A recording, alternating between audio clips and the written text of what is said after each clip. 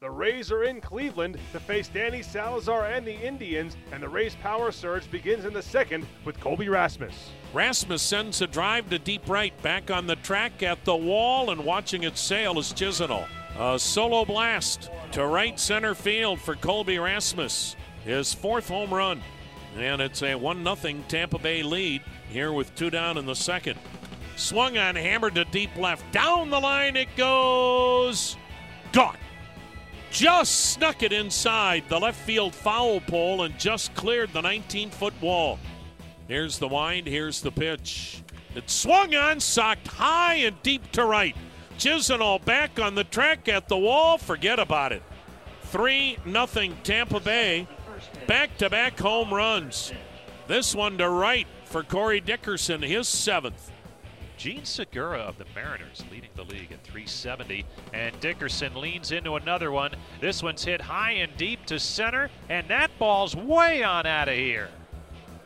Into the trees beyond the wall in center.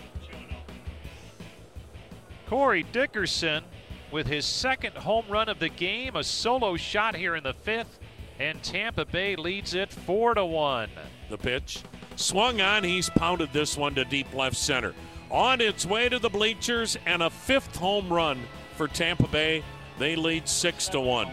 The Rays hit 5 home runs in all and go on to beat the Indians by a final of 6-4. Jake Odorizzi allows 4 runs over 6 to pick up the win. Corey Dickerson delivers his 5th career multi-home run game, and Indians' top prospect Bradley Zimmer makes his big league debut on Tuesday. He goes 0-3. Cleveland's late comeback attempt against the Rays would fall short. Here's the Indians skipper, Terry Francona. I'm going to give you a couple adjectives. I mean, one's vexing. You know, he has good enough stuff to punch out 9, gives up 6 hits, 4 more home runs. So, you know, when he missed one was change up to Norris. The other ones were fastballs that he yanked across the plate. So it's just a matter of, you know, because I thought he was better tonight. I really do. Thought he came out of the gate. Tried to find his stuff early. It just, when he made a mistake, he really paid for it. Seems like it's kind of been a trend in a lot of his starts too, where it's a lot of strikeouts, not a lot of home runs. Yes, very much so. And you look at his numbers, hits the innings and stuff, and it doesn't quite add up to the ERA. But you know, he's paid a price for, you know, like tonight he threw more strikes tonight, which is good. He does that. That's a step in the right direction. Encouraging to see Edwin get a hold of him. Yeah, very much so. I thought early on, it's so hard. It's real hard to see first 3 innings for both teams.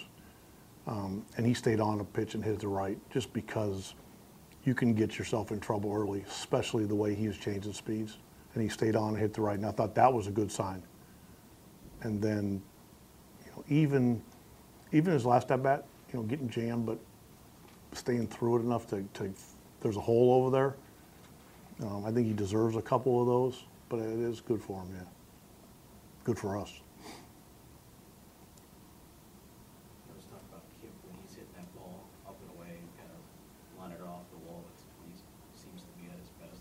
Just that, you know, we've seen him produce here in the last few days, but is that just another sign of it? Yeah, and they were playing him so shallow that, you know, I don't even think that ball got off the wall. But like most players, but especially Kip, you know, when he's driving the ball the other way, that's a good sign for him.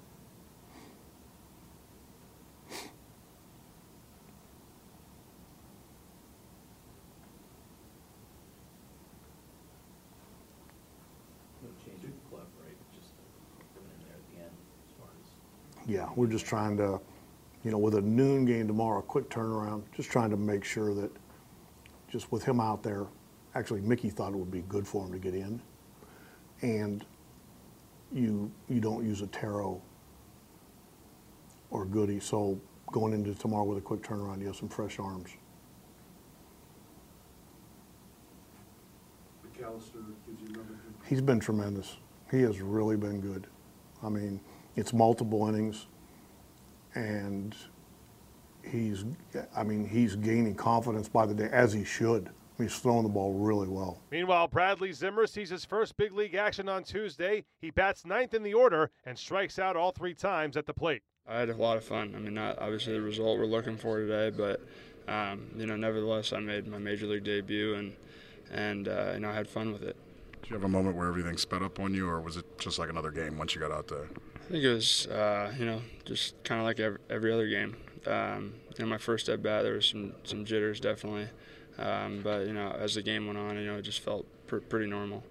How close did you feel that you were to the ball that you almost caught in center that you dove going forward? I thought it was pretty close. I think if I would have got maybe a little bit of a better first step, I probably would have got to it. My back foot slipped a little bit, but kept it in front of me. So, how much the winter programs where they brought you guys here? How much does that help you kind of feel somewhat at home? You know what I mean? As you start things out, does that help?